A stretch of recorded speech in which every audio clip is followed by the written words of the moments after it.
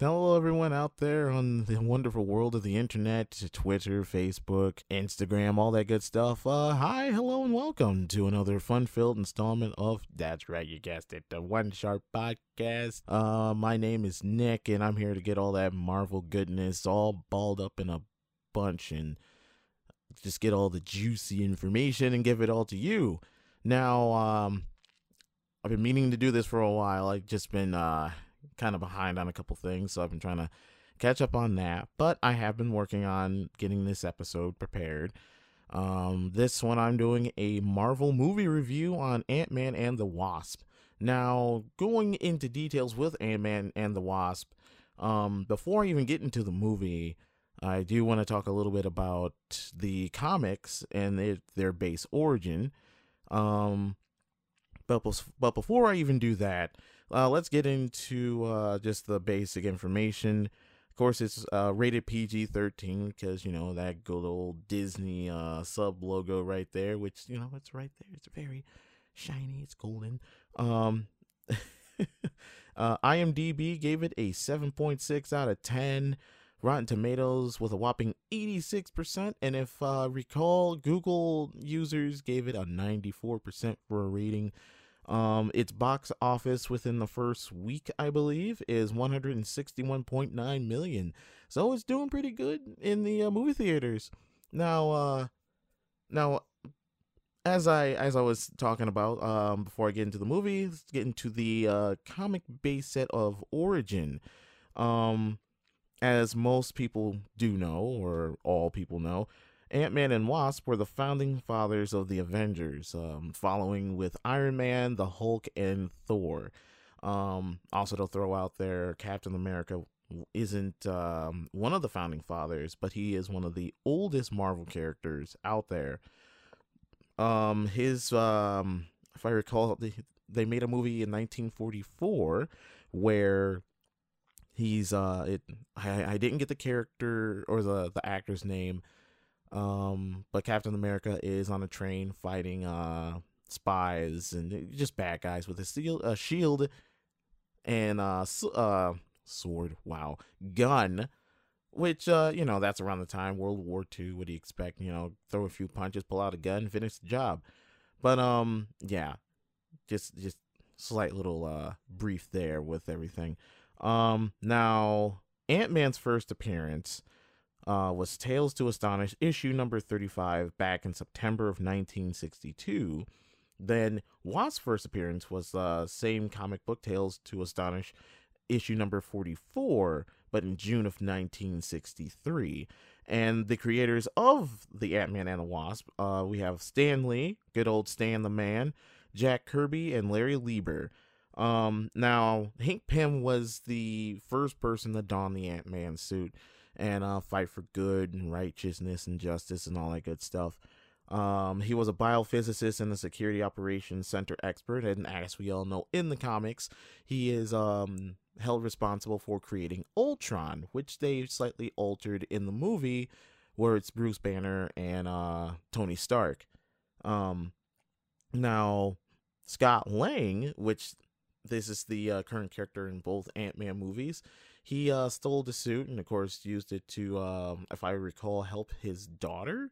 And as that went along, he got caught by the original suit owner, Hank Pym, which then kind of, not much swooned, but just kind of talked him into picking up the mantle as Ant-Man and going on with that role.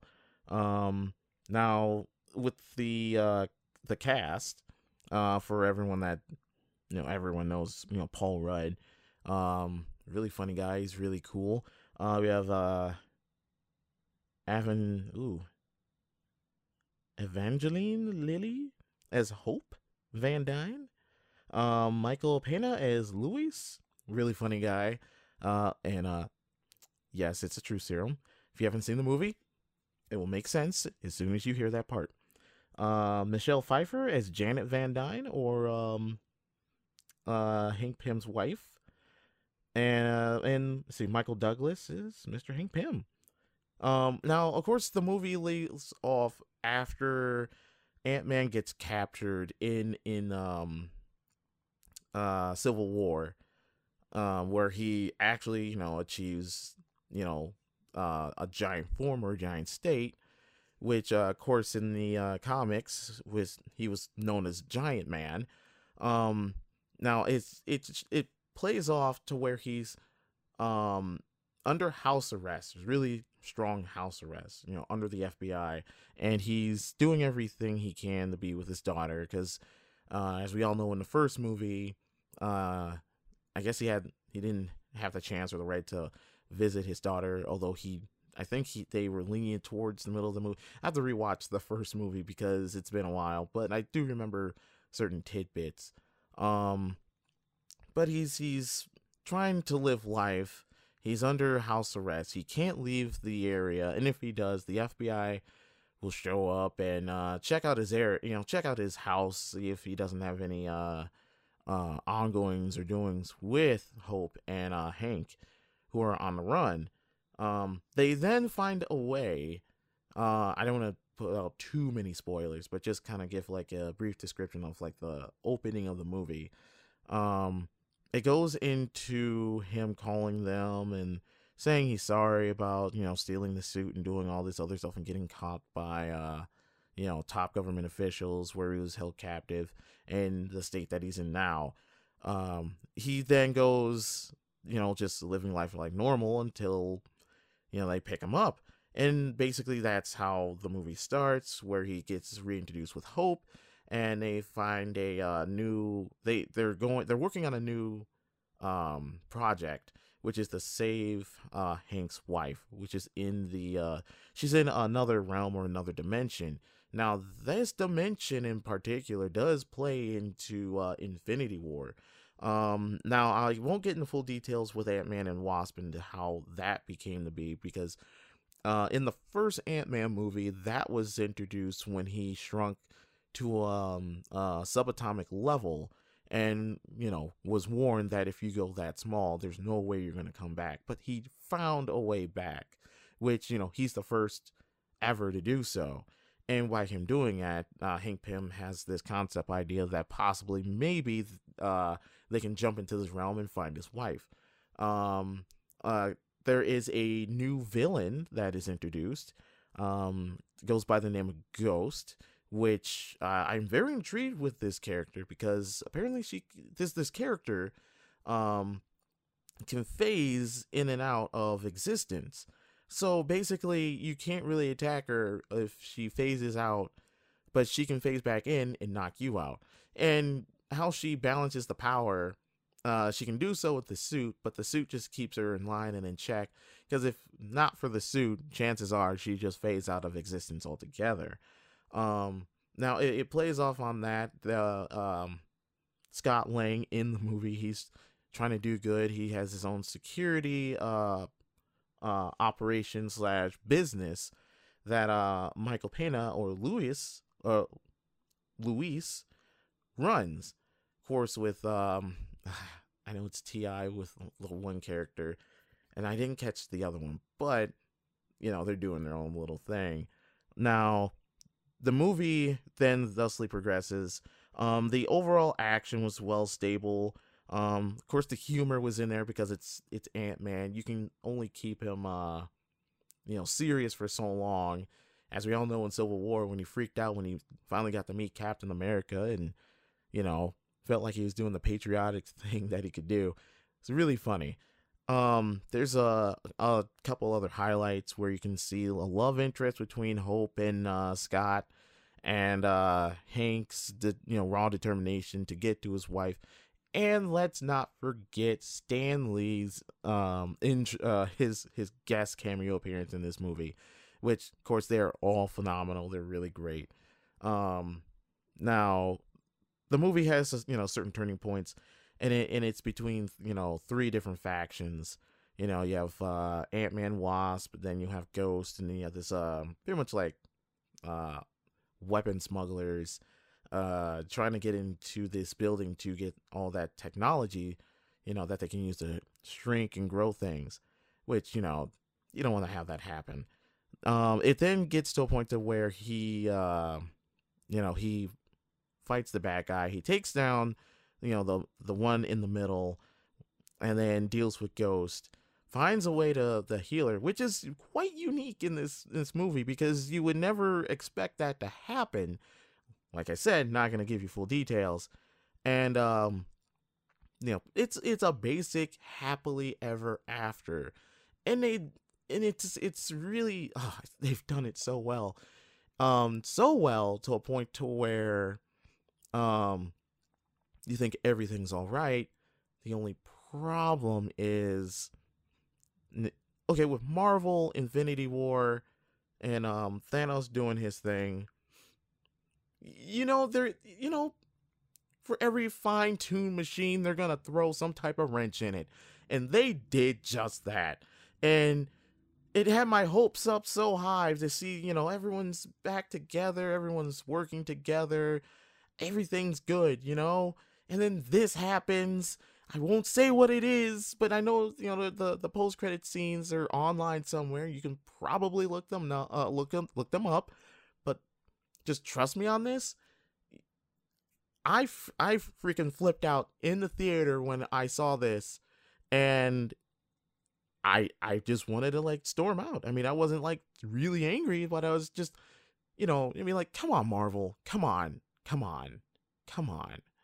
It's literally like watching a scene from Bambi where, Bambi runs off, mom gets shot, but it's not like it's instant, like it's in the middle of that movie. It's like, in a certain part of that movie. Won't say exactly where, but, it's just like rainbows and gumdrops, and that happens. Then you just kind of sit there just questioning life after that. And trust me, I did that.